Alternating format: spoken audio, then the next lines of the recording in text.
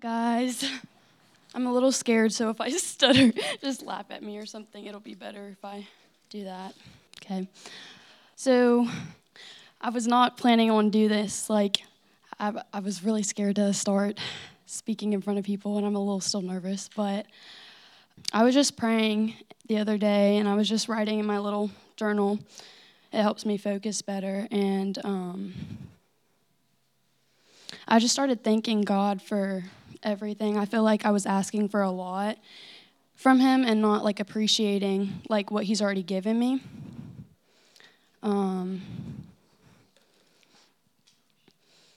So I just started thanking him. I started appreciating what he was doing for me. And I had watched a video earlier that day. It was talking about just Jesus, how he died on the cross for us. And it was talking about Barabbas and how they wanted Barabbas to be free over Jesus. And then what the guy had said in the video, he was saying for Barabbas to be treated like Jesus, Jesus had to be treated like Barabbas, which I thought was pretty cool. And that's not really related to anything, but it's in there. So, yeah. And then I started praying again. Oh, and that also just reminded me, it shows the forgiveness of God and how they would have rather had a murderer over Jesus. So I started praying again. I was just thanking him again, and then I felt like he was telling me that we just have to stay appreciative. We have to thank him every day for what he's done for us, and we need to stay hungry and on fire for him.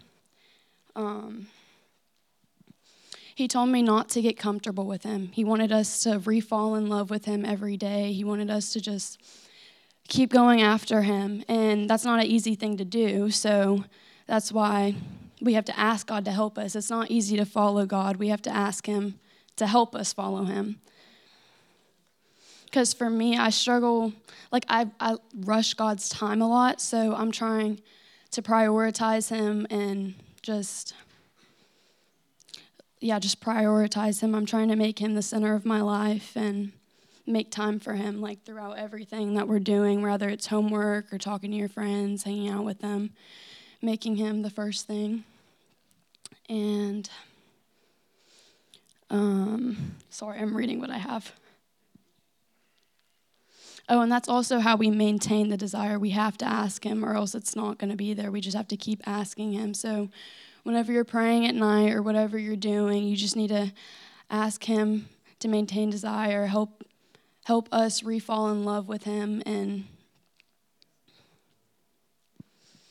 just appreciate him again. And then I had a verse. This is definitely not going to be 10 minutes. This is all I have. But whenever I was talking about re-falling in love with him every day, there was a verse that said, I think this is the greatest commandment, I'm thinking. It says, you shall love the Lord your God with all your heart, with all your hope, and all your mind. And that just came to mind whenever I was looking at it. And then I had another one, and it's, and also allowing God to live through you. Pray for that every night. Allow him to live through you and have access to you. And then I had one more verse, and then that's it. It was, let the peace of Christ rule in your hearts, to which indeed you were called in one body, and be thankful. So that was it. Good job, Alexa. That was awesome. And just what a blessing to hear, a teenager, right, just come forward, and it's not easy to come up here and speak. And so what a blessing. Thank you, Alexa. So the children could head back. They have just a special little event, and children are dismissed. And let's welcome Paul. We'll pray for Paul. Lord, we thank you. We thank you for Paul. We thank you for what you've just spoken to him. We thank you for his faithfulness, Lord. In years and years, Lord God, being here and Lord, planting seeds and digging deep, Lord. And we're excited to hear what you have to speak to us through him. In the name of Jesus, amen. Amen. Thank you, Joel. Thank you, Alexa. That was awesome. I mean, that's so true. I mean, I grew up, in a church, and I knew a lot about religion, but it wasn't until I experienced and encountered him that I fell in love with him, and that's been my prayer. Actually, I pray that almost every day for my kids. Lord, help my kids to fall in love with you, because that's what really sustains our relationship with the Lord, and that's how we really can live this life is that love relationship with him. So that was awesome. All right. You guys ready? All right. I actually had this message, I think a couple weeks ago, and God changed plans, but I really feel like it's a timely message for us. And I've actually spoke on some of this already, but it's just kind of stirring in the spirit. I don't know if that's the churchy way of saying it. I really feel like this stirring in the spirit, specifically surrounding what we've been kind of talking about over the past couple weeks and past couple months, is that God wants to really move significantly here. Here, right here where you're standing, in this building, in Wilmington. Just like look around you, look at all the people around you. God wants to move through these people here in a powerful way, in a significant way, in a life, permanent, heart-transforming way. God wants to move here. I'm convinced of it. And you guys have you've been hearing us kind of talk about the Welsh revival and the Azusa Street revival and Brownsville revival, Toronto. I highly encourage you guys to, I think Travis shared a couple weeks ago, he had a book. It was a Rick Joyner book. I think it's Power to Transform the World or something like that. Anybody remember the name of that book? But anyway, I encourage you guys. It's a small book. Man, fill yourself with this. The book's about the connection between the Azusa and the Welsh revival and everything that took place.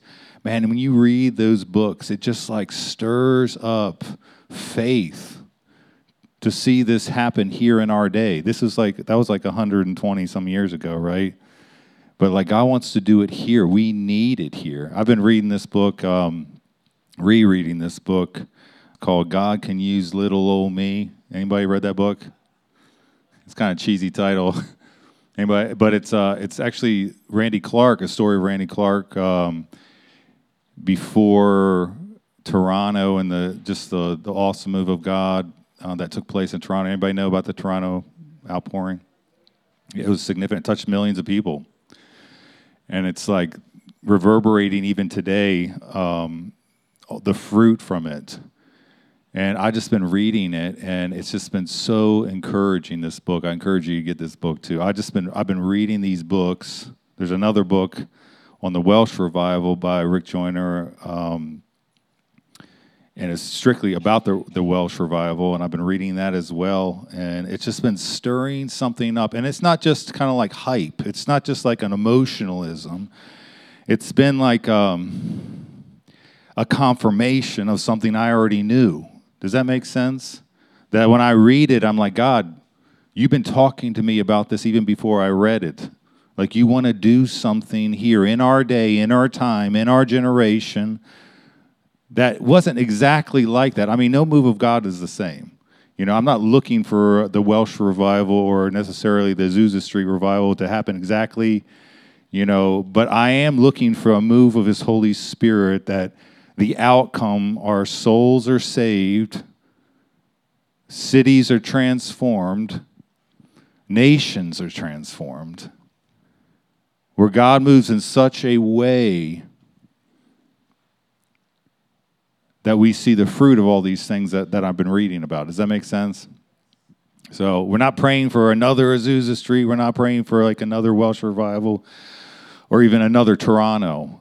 But we are praying and asking the Lord to bring a move of God here that the results are the same, if you know what I'm saying. Does that make sense? Okay. And I don't know if you guys were here, I think it was a month ago. I said a month ago when you were speaking and on like a move of God. And I literally, like Travis is up here, right? I'm going to reenact it. Travis is up here, speaking about there's a move coming.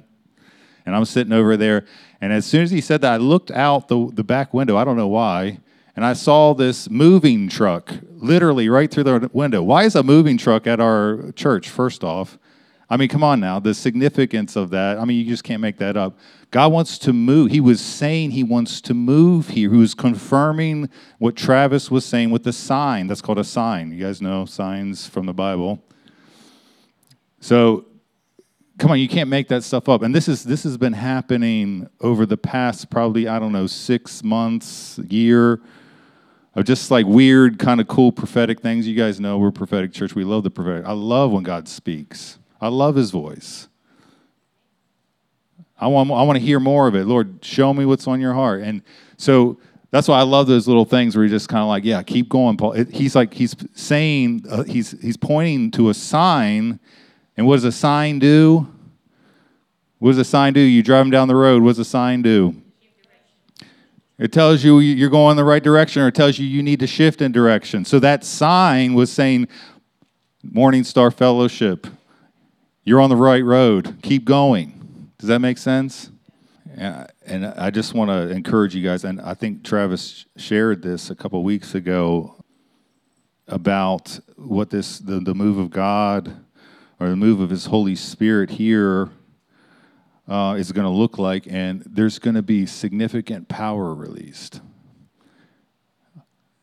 There's going to be power. God's power is going to be released. That is going to be a highlight or a picture, or I don't know what's the right word for it, but it's going to be like a significant part of what God's going to do here. His power is going to be released. And we were up in the falls together as a leadership team, and we were just seeking the Lord together. And I don't know how much you shared. I think I wasn't there. That you shared the whole thing, even the Pictionary thing. Oh yeah. So you guys heard the Pictionary story, right? I mean, you can't make that stuff up. I mean, that was crazy. That was the game-winning point for you guys who weren't there. Yeah, Josh was drawing. So, I mean, we were seeking the Lord earlier, and the Lord specifically was speaking to us out of Ephesians 3, and specifically in Ephesians 3:14 on, and it talks about being rooted and grounded in love. But before that, it's talking about being strengthened with power through his Spirit in the inner man.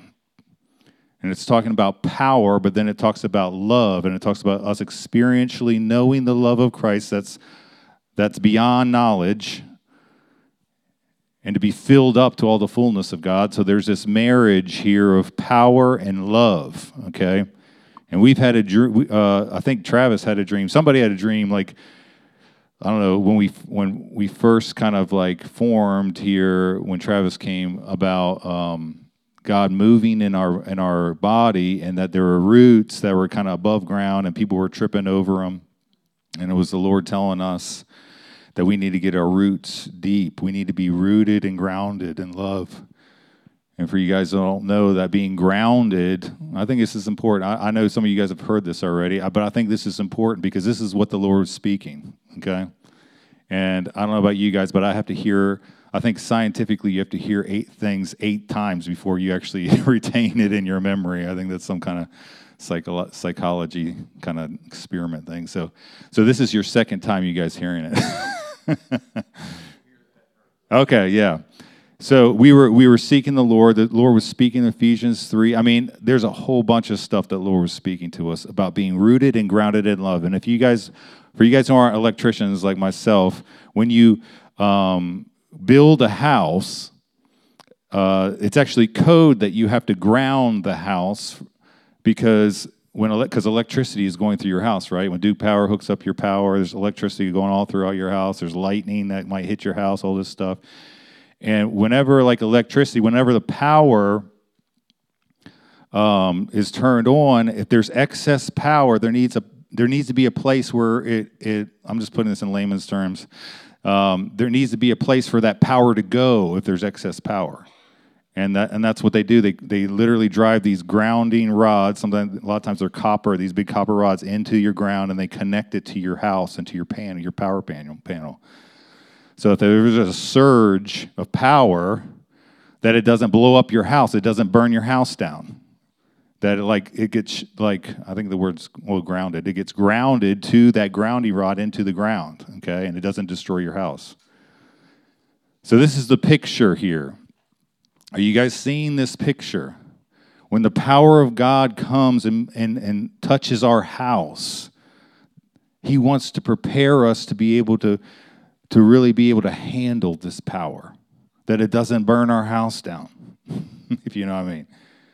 And I don't know if you guys have studied revival in the past. When the power of God shows up, it puts a stress and a strain on the people of God that He's using and who He's moving through. So much so sometimes it actually hurts the body of Christ there, that in a sense, you know what I mean, the local body, if they aren't prepared for it.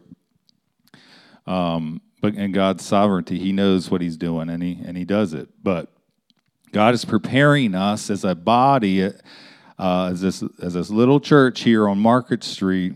He's preparing us to move in significant power, and He wants us to be rooted and grounded in His love, so that when the power comes, that we actually have a brotherly love for one another and for the people that come here, that we would be able to love them with His love. And the only way to do that is Ephesians 3, where it says that he's praying, this is Apostle Paul praying, that you would experientially know the love of Christ, which is beyond knowledge, which you cannot perceive, basically, in your natural mind. And that word experientially is key. Because a lot of us know the love of God. We tell people all the time, Jesus loves you, and we have this head knowledge of the love of God, but we don't have the experiential knowledge of it. You know there's a difference, right? There's a difference. God wants us to experience His love for us. He wants us first of all, He wants us to experience His love for Him because that's why He created us in the very beginning. We are literally objects of His love. He wanted something to pour out His love on, and that was us in His creation. And so He wants us first off to experience His love in that capacity, but He also wants us to experience His love so that we can handle the weight and responsibility of the power of God, so that we would be good stewards of the anointing of the Holy Spirit, and that we would love people well. We would love people with His heart, and we would administer the power and the resources of heaven the way He sees fit, not just doing it for works, but doing it with His heart. Does that make sense? He's literally looking for a people that not only will be accurately talking about the truth about God, but they will be accurately communicating and showing who He really is, His nature. And He wants to do that. So that's what He's doing right now. If you guys aren't aware, that's what He's doing. So this is the sign to this, okay? This is the sign to this. So later that night, we were playing Pictionary, and it got rowdy. I mean, oh my gosh, I saw people laughing so hard they were crying. I never saw before here in this church. It was awesome. And for the game-winning point, I kid you not. I mean, this is only God. Josh, when it was his turn, I was on Josh's team, winning team here, baby. And it was a tie, right? But this is or something. It was like the game-winning point. And I'm trying to stay humble in all this, man. That's right. I'm trying to walk in love here. I'm trying to practice what I'm preaching here. But so the word that Josh gets. Well, hold on. Let me just show you. So we're watching him. He's drawing this house, and he's drawing this line down to this other line that's in the ground next to the house, and we were just like ground or whatever, and the word literally was grounded, and it was for the win. I mean, come on now, you can't make that up. I mean, we weren't like looking through the Pictionary cards. Let's like, hey, this would be really cool. You know? The last word that we played and we won with was grounded. And he's literally drawing the picture of the house that we were just talking about like 4 hours previous to this or whatever it was. Come on, you can't make that up. That's God. Are we hearing him? Are we listening? He is speaking very clearly. I mean, because you can't make that up. Here. Somebody approached me and said, hey, do you want to make some extra money on the weekend grounding houses? And he was telling me the procedure of calling up on roofs and running a copper wire and everything into the ground. But it didn't hit me until right now. So, like, that was the springs. Yeah. Isn't that awesome? I mean, I am so encouraged. I am so... Man, because I've been praying for this thing. And sometimes, you're kind of like, Lord, is that just me, like, aiming too high, like, for a move of God in our dinky little church here on Market Street? You know what I mean? Anybody else think that sometimes? It's like, am I just aiming too high? Lord, am I just dreaming too, like, because I want to do what he's doing. You know what I'm saying? I want to do what's on his heart, his purpose for this place. And sometimes, you have those doubts. Sometimes, like, Lord, we're seeing tastes. We've seen tastes of God's power in this place. We've seen healings. We've seen deliverance. We've seen salvation. We've seen the prophetic operate in a higher level at times. We've seen tastes of it, but we haven't like really stepped into the fullness of what I feel like the Lord showed all of us that is available to us, that is actually our inheritance. And so anyway, that so encouraged me. I was just like, Lord, we are on the right track. I'm not just making this stuff up, Isn't that awesome? Should encourage all you guys too, because like if you're here, this is your body, like that God's called you to be part of. Like that means you too. You're here in Wilmington, not by accident, on purpose, to be part of a move of God here. You are, not just like the pastors, apostles, prophets, all the church leaders, the body. We need everybody. We talked about this before. Anyway, man, I went on a huge tangent. I got to come back here, but I really feel like this is important, that we value his word when he speaks, that we take him seriously and we take him at his word. Right? What did Peter say when Jesus told him to throw his nets and cast into the deep? What did he say? Do you guys remember what Peter said to the Lord? What's that? Yeah, we've been fishing all night and we didn't catch anything, but at your word, I will do what you tell me. Basically, he's saying. So we, in the same way, need to value when he speaks to us and significantly speaks to us in these ways, with kind of accompanying signs and wonders and all those things. He's looking for like a group of people. He doesn't need very many. He only used 120 to literally transform the whole world. There's let's put this in context. There's about 120 people can fit in here comfortably in this building, in this actual area here. I'm not talking about the back. Think about that. God transformed the whole planet with a group the size that could fit in this building here. And I'm trying to give you guys eyes of faith that, yeah, God can do this. God can move here. He wants to, but he's looking for a people that, even what Alexa was sharing, that is hungry for it, that is hungry for him. Because, my prayer isn't like for a move of God just for the sake of like excitement and moves of God and just to be able to brag about it or whatever. Who cares about that? We want a move of God because we want Him. And we want to see people that we're connected to every day. We go through life here in Wilmington every day. We want to see those people experience and fall in love with Him. That will transform this city. That will transform our state and beyond, I believe. So He's looking for somebody or a small group of people that are hungry, that aren't going to give up, that aren't going to get you may get discouraged, but when you do get discouraged, that you pick yourself back up and you keep going and you keep fighting and you keep knocking, you keep asking, you keep seeking. There we go. Thank you, Holy Spirit. That's a good segue to where I'm going. I was like, where am I going to go with this?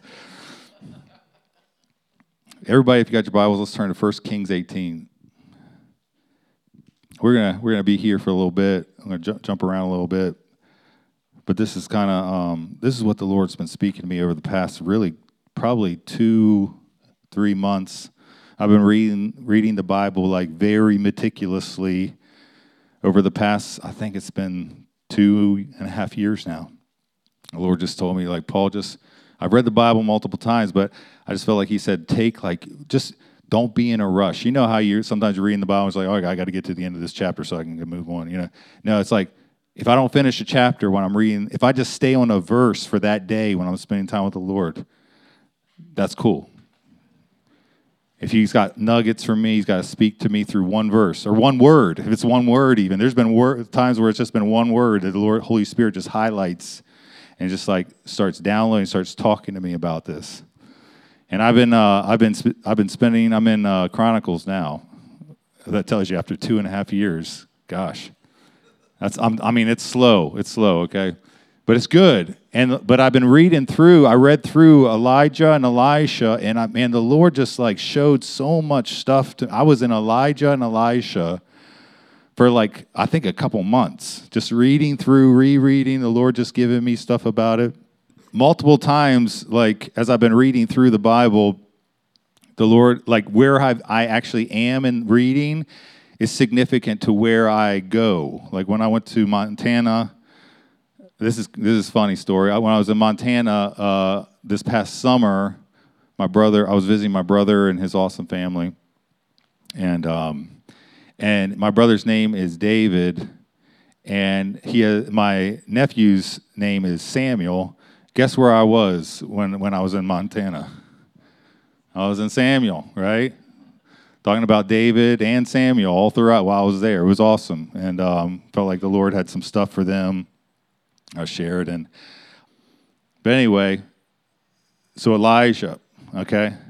We're at 1 Kings 18, and just to kind of give you a little preface here, so for you guys, I encourage you to read this story on your own, but I'm just going to go a little preface here. So basically the Lord told Elijah, to basically pray that there would be no rain. And so he declares, there'll be no rain until Elijah, at his word, it says, literally, he says, at my word, it's going to not rain until I say it's going to rain. Talk about some boldness, right? And some faith. But it was the Lord. He got that from the Lord.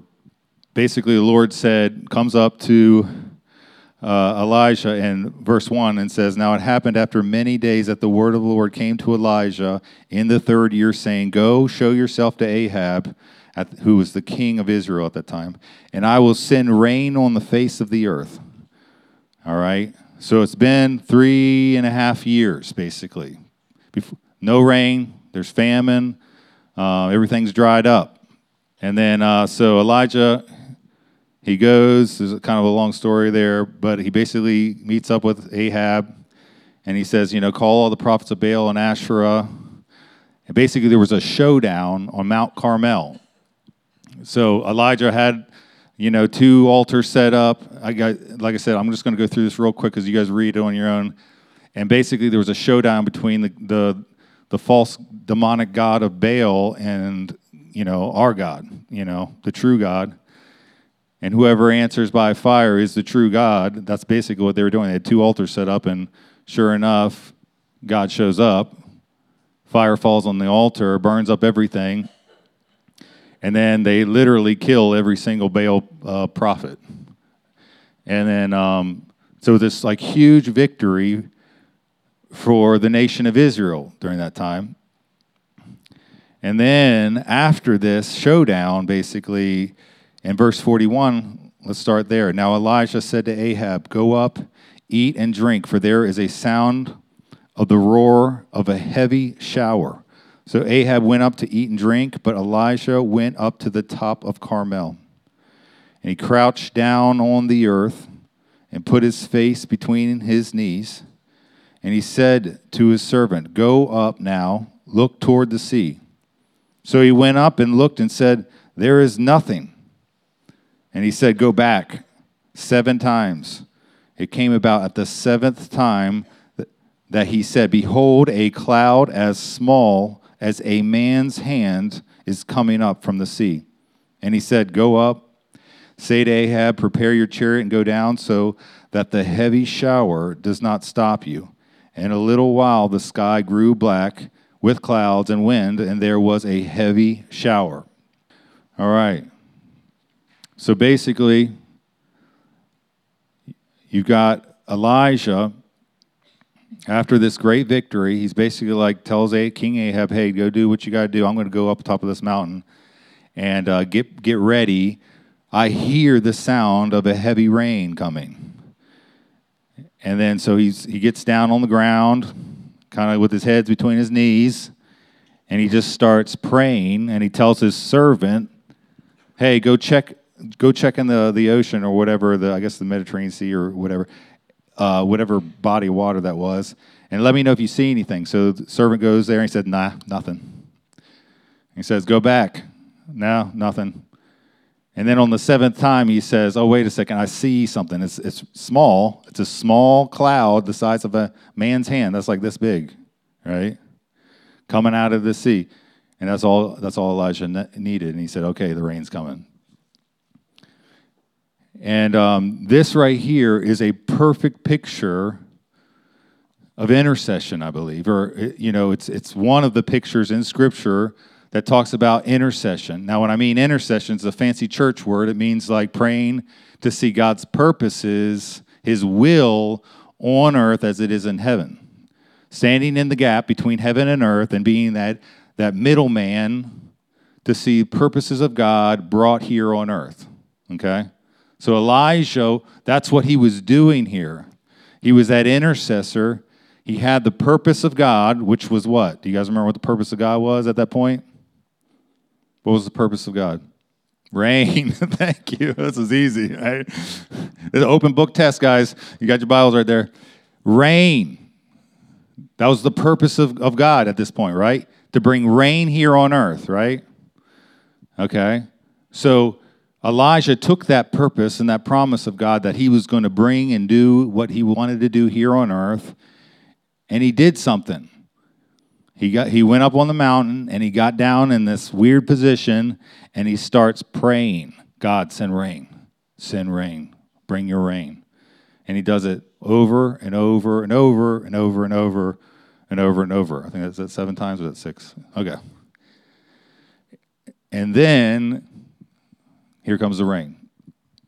So I want to kind of delve deep into this because this is a picture we've got to marry. As we're going through this, marry this with what God wants to do here, what we were just talking about. God wants to move here significantly. He wants to bring His rain, His Holy Spirit. He wants the Holy Spirit to move here in a significant way. That is the purpose, as He's proven it to us through multiple signs now over just even the recent couple of months. Not only that, but I mean, I could spend a lot of time probably over the years that we've been here, the Lord's speaking that He wants to move significantly here. And it's not just our church. We've talked to other churches. There's other churches pursuing the same thing. And so anyways, as we're kind of going through this, Try to like marry the two here. All right, let's just not just make this some cool Bible story and some head knowledge. Let's make this applicable to our lives right now, to our church, that God has purposes for our body, and he's looking for somebody like Elijah to stand in the gap, to intercede, to bring the purposes of heaven here on earth. So, number one, Elisha heard prophetically the roar of a heavy shower, right? He heard, it hadn't rained for 3.5 years. What do you mean he heard some rain? You know what I mean? You guys ever read that and be like, what? What are you talking about? He heard rain. There was no rain in the natural, but he heard something in the spirit, right? He was getting this prophetically. That's why it's so important for us to be hearing the voice of God, valuing what he's speaking to us, and taking him at his word and interceding with that and fighting with it. Actually using his word to fight for the promises to come here. Does that make sense? So we need to be aware. We are a prophetic church. We love the prophetic. We equip people in the prophetic. We want to hear what his voice is. We need to hear what he's saying specifically for us here. And guess what? He's been speaking to you guys, whether you like it or not. Most of the time, God speaks to us all the time. But we're like Samuel and we think it's Eli. We haven't learned to recognize it's his voice. And that's why we have our prophetic equipping every month, so that we can learn to recognize his voice, because he's speaking to you right now. He's speaking to you every day. And he has been speaking to you guys. You guys have shared dreams with us of crazy, significant prophetic stuff that you just can't make up. Some of you guys have told us dreams of stuff that you couldn't have known that in the natural, but it was the Lord showing you. He was speaking to you in the spirit. He was giving you things for us to be praying through and to target in our intercession and our prayer to bring the purposes of heaven here on earth in this building, in you, in Wilmington. Does that make sense? So I'm saying that we need to be very intentional about not just oh man, I had this weird dream about our church last night. It was this happened. It was man, I must have had some funky Indian food last night or something. No, taking serious what he's been giving you, writing it down, sharing it with the leadership team. We want to hear from you guys what you guys are getting from the Lord, because he's not just speaking to the leadership team; he's speaking to all of us. And that's one thing about this move of the Holy Spirit is he's going to want to use everybody. Not just this one man of God that we've seen in the past. Because and really, in actuality, it wasn't really just one guy. And if you do your history or whatever, there is a lot of times one person that God used, or two people or whatever. But there was a group, a body that was helping to facilitate this move and, start fires everywhere. So we need to be really cognizant of what he's speaking to us, being available to hear his word. That's number one. And then when he speaks to us prophetically about these things, because you got to think about it like this: the big picture, the big target is his purpose. And if the big picture and the big target is a move of the Holy Spirit here in Wilmington, that's the big picture. But within that big target, he's going to give us smaller targets to go after in prayer. So obviously we pray, Lord, show up in Wilmington. Lord, Holy Spirit, bring your presence here. But there's specific targets that he wants us to attack, in a sense, to shoot. Think of yourself it's kind of a Holy Spirit sniper, right? He's going to give you the target. You're going to go okay, I got my target on this thing that he's telling me to hit. And then he's going to want us to be praying in the Spirit for that thing to be accomplished, to be removed, to be released. We have authority to do these things here. And there's roadblocks to this purpose. Because guess what? We don't see it right now, right? Do you see a move of the Holy Spirit here? Not yet. I mean, the Holy Spirit is moving. Don't get me wrong. He's moving. We've seen significant things, but like what he wants to do, the fullest potential of what he wants to do is not here yet. Okay? There's things that are hindering it. And he wants to use us to remove the blocks. He wants us to be making the path straight. He wants us literally to be kind of like a John the Baptist in a sense, to make the path straight, to like literally create a highway and a runway for his Holy Spirit to come and to move in our city. And that's done through intercession. We got the Air Force man right here, right? I'm talking about Lonnie here. We need these stumbling blocks, these things that are hindering God to be removed, and he's going to use every single one of you to do it. It's not going to be just Travis. It's not just going to be me. It's not just going to be Lonnie. It's not going to just be Josh. It's going to be all of us to see these things that are hindering the move of God removed from the path so that he can move here. And you might be asking, well, if it's God, why doesn't he just kind of show up? You know, he's God. He can do whatever he wants, right? Yeah, he's sovereign, but he has given authority and responsibility to his church. And I've got the same questions for Elijah here. We're just going to go through this. So Elijah went on top of the mountain, and he gets into this birthing position. He's literally a birthing position, and he starts praying. And so the question you might be thinking is like, why didn't God just send the rain? Why did Elijah even have to pray?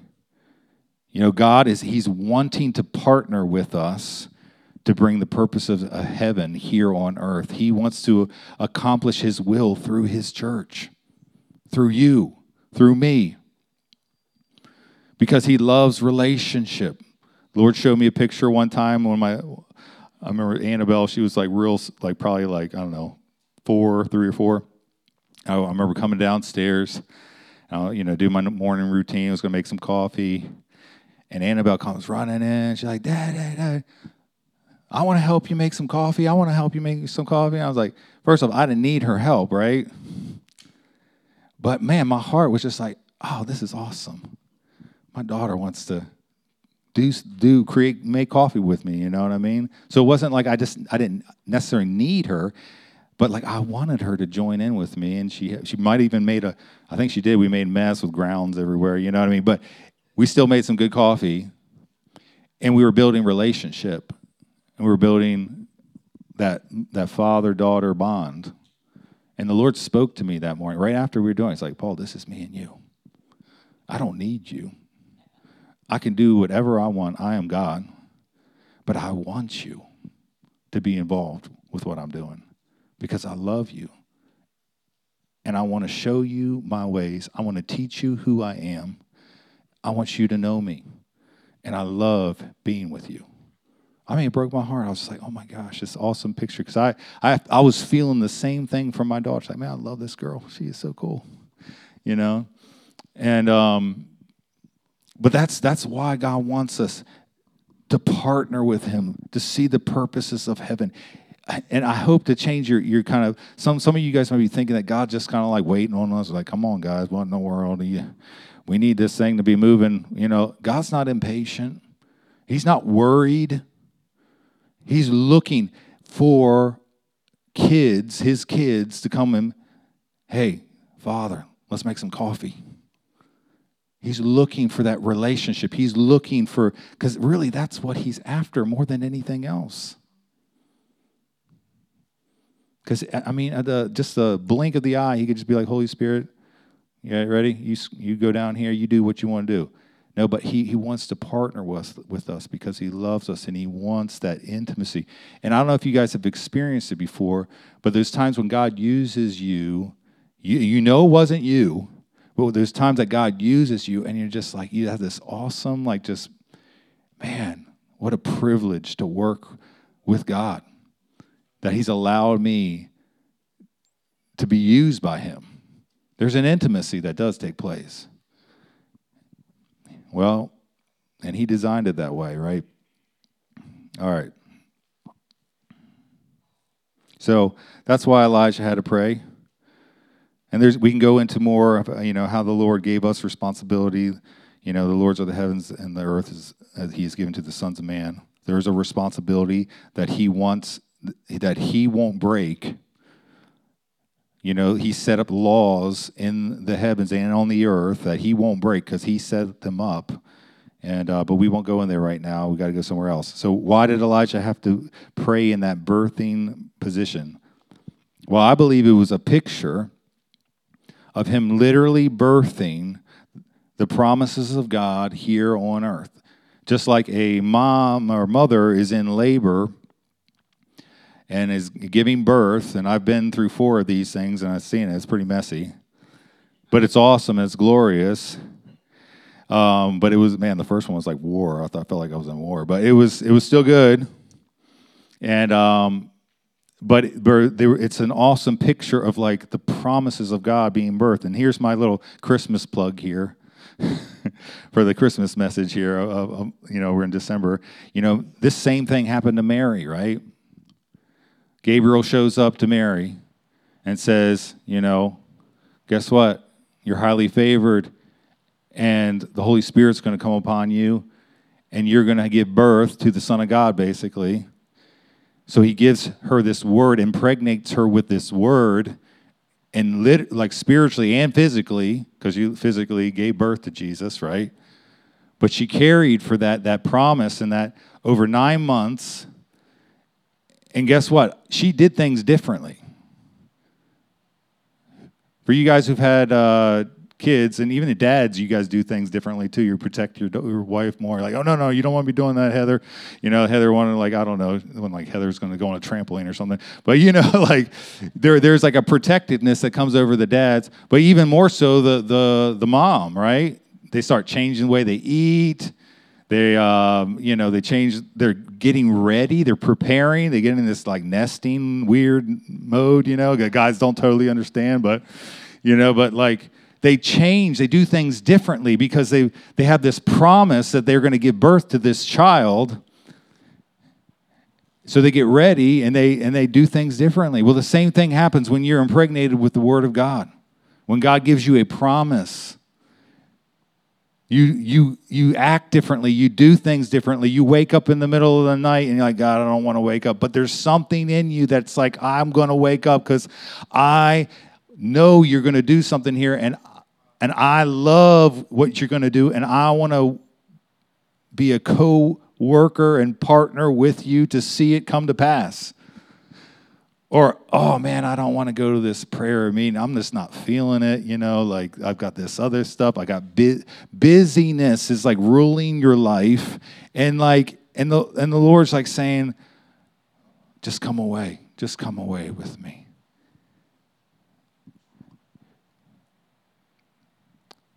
And it's those times where, of course, my flesh is like, man, I want to do this and that. But there's something in me that's saying, man, God, I'm so hungry for you. I'm so hungry for the purpose of heaven here in Wilmington. I don't want to waste any more of my days. My days are numbered. And I'm probably halfway through them, me personally, right? Hopefully.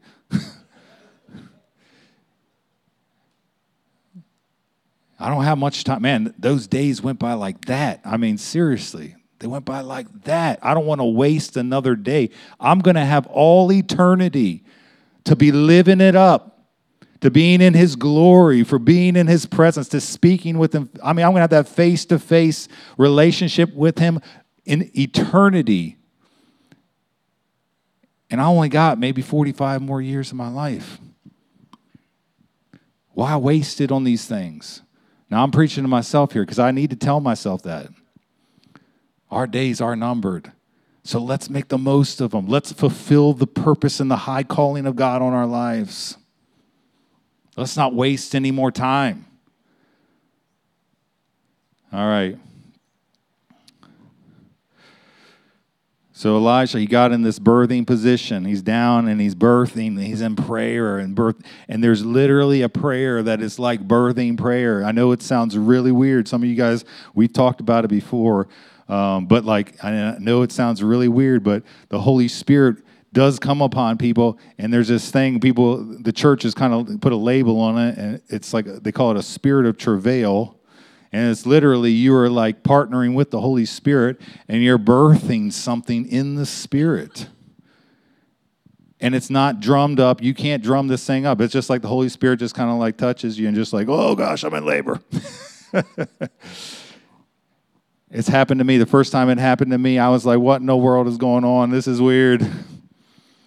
But I knew in the Spirit, I knew it was the Lord, and I knew, and you know, we won't go there yet. Okay.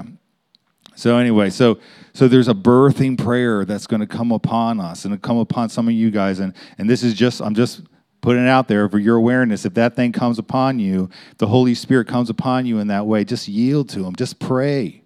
Just let Him pray through you. You're doing something significant in the Spirit. Something significant is taking place in the Spirit that is preparing the way for His move here. All right. Romans 8:26, in the same way the Spirit also helps our weakness, for when we don't know what to pray, the Holy Spirit Himself intercedes for us with groanings too deep for words. And He who searches the hearts knows what is the mind of the Spirit, because He intercedes for the saints according to the will of God. So this is what this is talking about. This is that groaning. It's literally like a groaning. I don't know what else to tell you. But it's literally, and I don't know if you guys have seen birth before. I mean, that woman giving birth, she is groaning. Especially Heather. She didn't even do drugs, like didn't do all the like painkillers and stuff. It was tough. Especially that first one. It was like I literally felt like I just experienced war. It was like so traumatic. But it was awesome.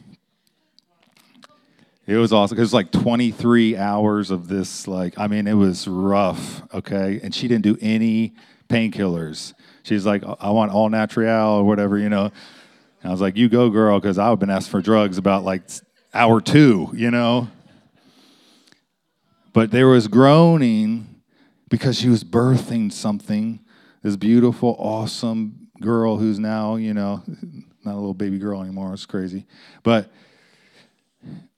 it produced this awesome promise and gift.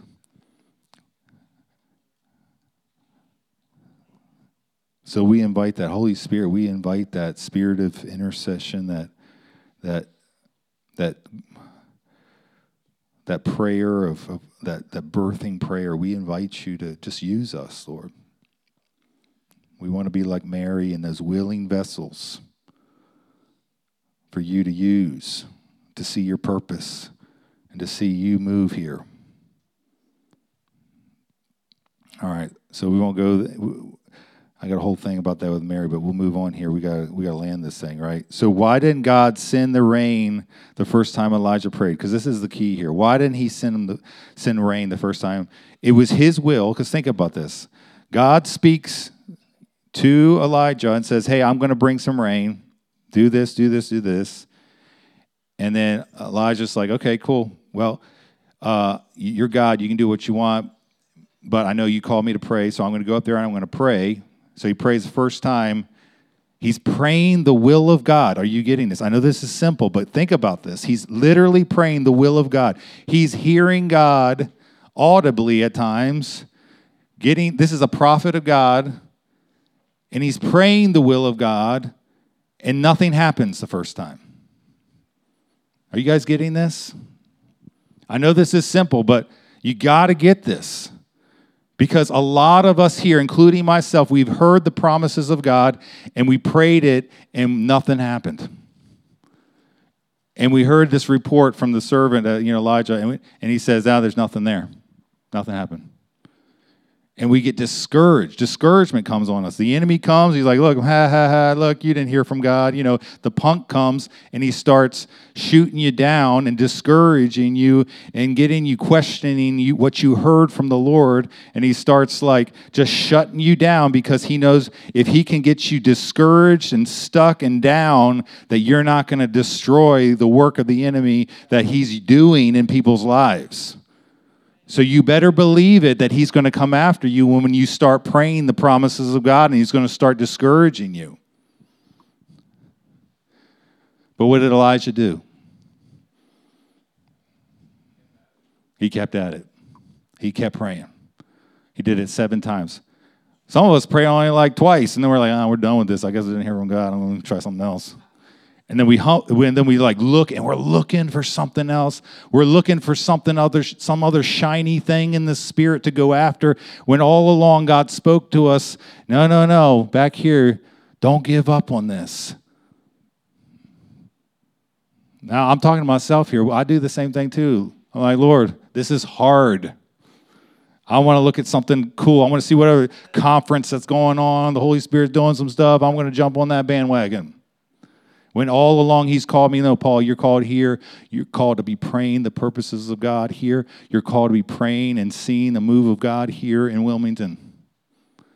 You know how many times I've been tempted to move on? Many.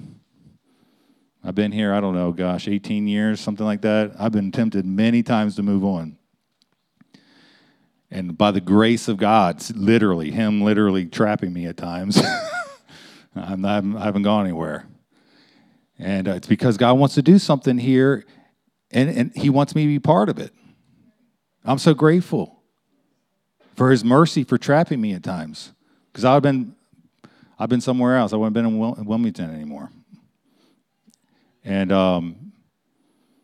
so anyways, what I'm saying that is like, this is the key. This is the key.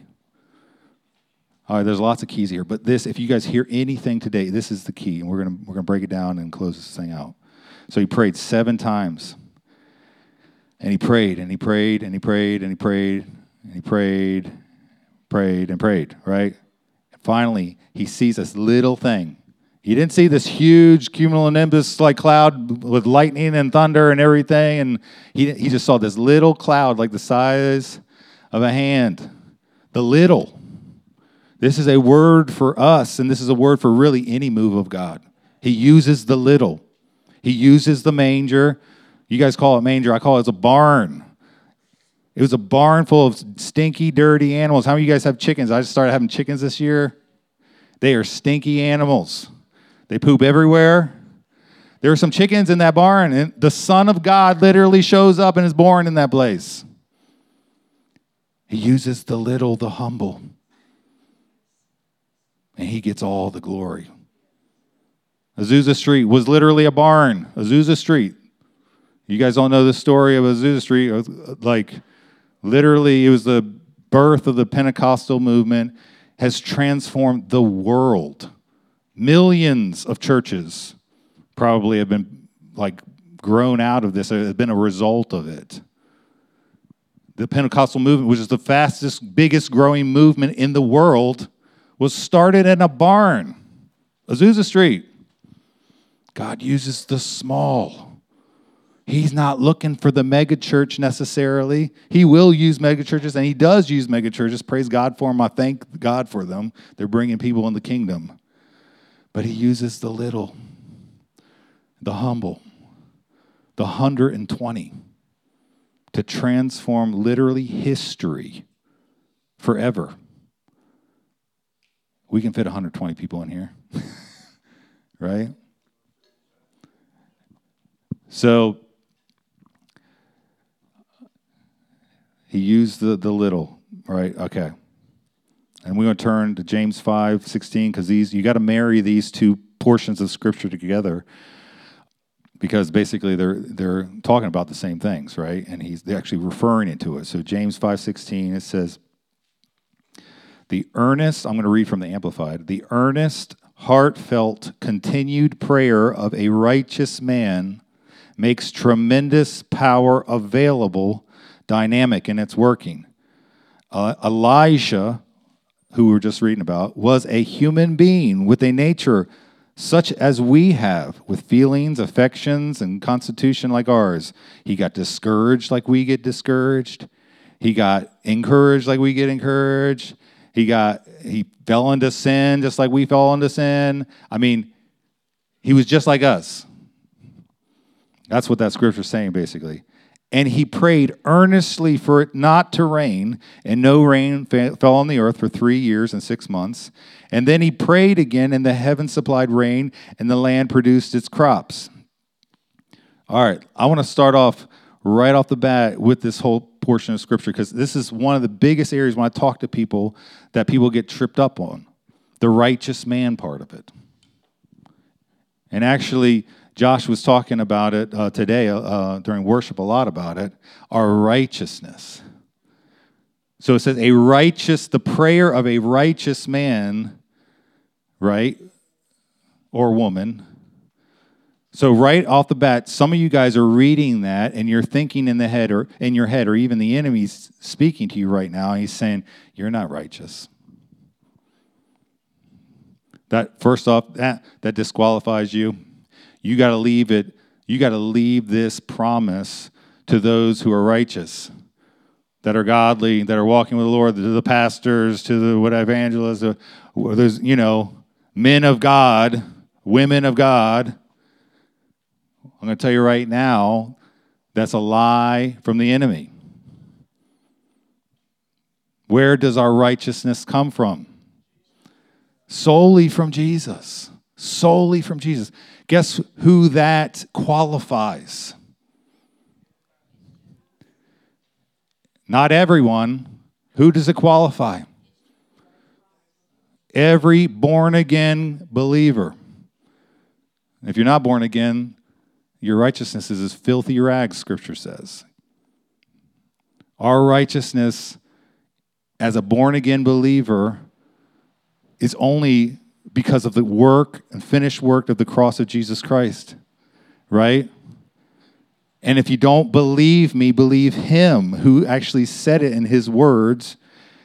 And he said, this is 2 Corinthians 5:21, he made him, Jesus, who knew no sin. He was sinless, to be sin. He actually became sin on our behalf. Why? So that we might become the righteousness of God in him. Thank you, Lord. Because if it was based on anything I did or didn't do, man, I've been completely disqualified before I even entered in the room. You know what I mean? I mess up every single day. I need his grace every single day. But thank God that I was justified by my faith in him. And righteousness was given to me. And I'm literally clothed in his righteousness, and you are too, because you've been justified. So if you're a born-again believer, you're not off the hook with that scripture, okay? So that qualifies you. The earnest, continued prayer of a righteous man makes tremendous power available. So I want to highlight, this is the main part of it. Earnest, heartfelt, continued prayer. And then he talks about Elijah. So what was Elijah doing? What was he doing? He was praying 7 times over and over and over and over and over. He probably would have prayed 25 times until that he saw that hand, that cloud come out of the sea or whatever. It was that earnest, heartfelt, continued prayer that made tremendous power available. I love how it words that. That when you pray in the righteousness of Jesus Christ, that your prayers are doing something. Whether you believe it or not, whether you see it or not, when you open your mouth and you start praying the purposes and the will of God because you prophetically receive them, tremendous power is made available. That means your prayer is literally making a difference in the spirit for people around you, whether you see it or not. I know that's simple. It's like, duh, Paul, that's why we pray, right? I'm saying that because don't give up. And the enemy has tricked some of us to stop praying. Man, that guy's too far gone. Man, that dream and that promise is way too big. I've been praying that thing for, 2 weeks, and I haven't seen nothing.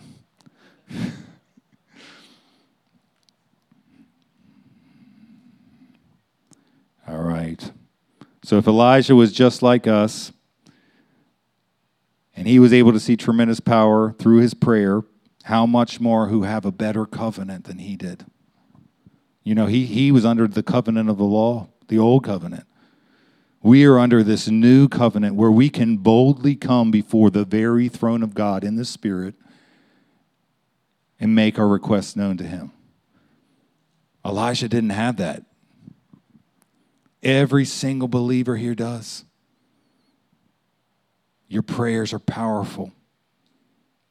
So persistence is the key. All right, Holy Spirit, where do you want to go from here? We're going to land this thing. I've got a whole nother message here. So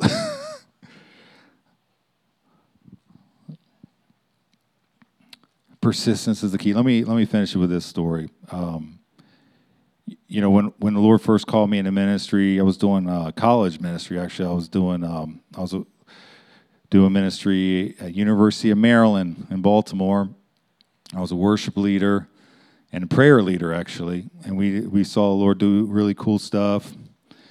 And the Lord called me to be part of another ministry after I got out of college. And I've shared this story with some of you guys already, but man, I was on fire for the Lord. I had such expectation for the Lord to move. And because we were seeing God move and doing, you know, tremendous things.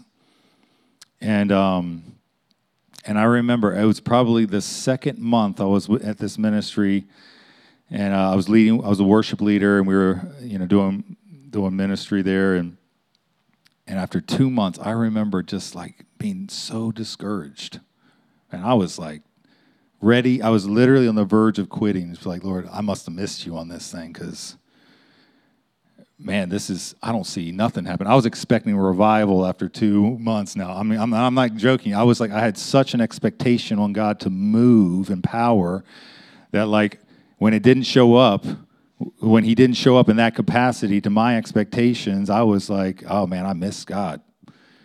And I was so discouraged. And I remember I was just kind of talking to the Lord. I remember where I was. I was in my apartment, in my bedroom, and I was just like, Lord, I miss this thing, man. Lord, help me get back on track. Lord, I thought you were going to move here. I'm just discouraged. Lord, where you been? Like, I mean, you know, I'm real with God. I just tell him what's on my heart, because he already knows it, right? So I'm just like, I'm real with him, and then I'm whining, you know, and I'm complaining, and the Lord drops this scripture in my heart, and just like immediately, and the address of the scripture, I didn't know what it meant or what it was off the top of my head. So I turned my Bible. It said James 5:7. So I read it, and it says the earnest. Oh wait, sorry, that was the other James. This is James 5:7. It says, the first thing it says. Remember now, I'm praying, and I'm like, God, I'm impatiently just like, God, what in the world? The first thing it says is, therefore, be patient. But it doesn't stop there. It says, be patient, brethren, until the coming of the Lord. You see, I was praying for the coming of the Lord. Now, this scripture is specifically praying for, you know, his second coming. But he was kind of speaking to me, Rhema, there, that like, be patient, Paul. I'm going to come. And it says, the farmer waits for the precious produce of the soil, being patient about it until it gets the early and late rains. So I was like, okay, Lord. All right, that's what I need. I mean, I could have made that up. You know, I'm literally saying impatiently, Lord, come on, what you doing? I don't see nothing. And then he shows me this picture of a farmer. If you guys ever watched, like, you ever plant a garden, you know, it takes a while. Like Heather right now, she's doing this winter garden, and I thought it was dead. I thought it was done, because, like, she planted a long time ago. I don't know, a long time for me, relatively.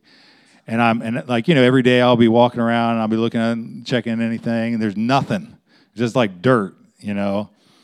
And I was like, oh man, that thing's dead. And I was like, Heather, the chickens, they ate your seeds. And then I think it was last week I went out there and I was like, wait a second, I see some green popping out of there. And sure enough, next day, it's all more green, and now she's got her garlic growing, and I got a bunch of garlic shoots like popping up or whatever. But he was talking to me, and he was showing me this scripture, this picture of like, Paul, you're planting right now. You're not going to see anything, but be patient.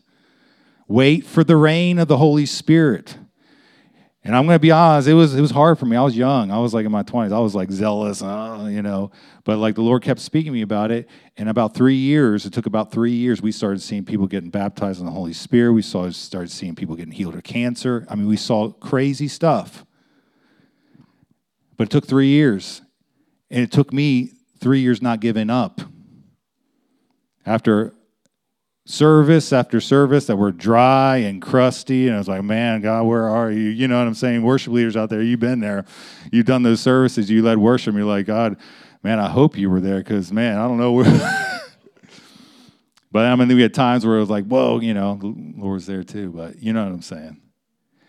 So all that to say, like, this is my Christmas message. Maybe I'll need to do part 2 in the next couple of weeks, but let's be like that Mary, available and waiting, and say, be unto me according to your word.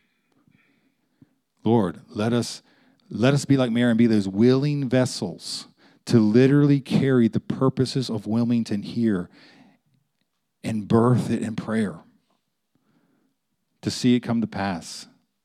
That's why you're here. Don't think you're in Wilmington for anything else.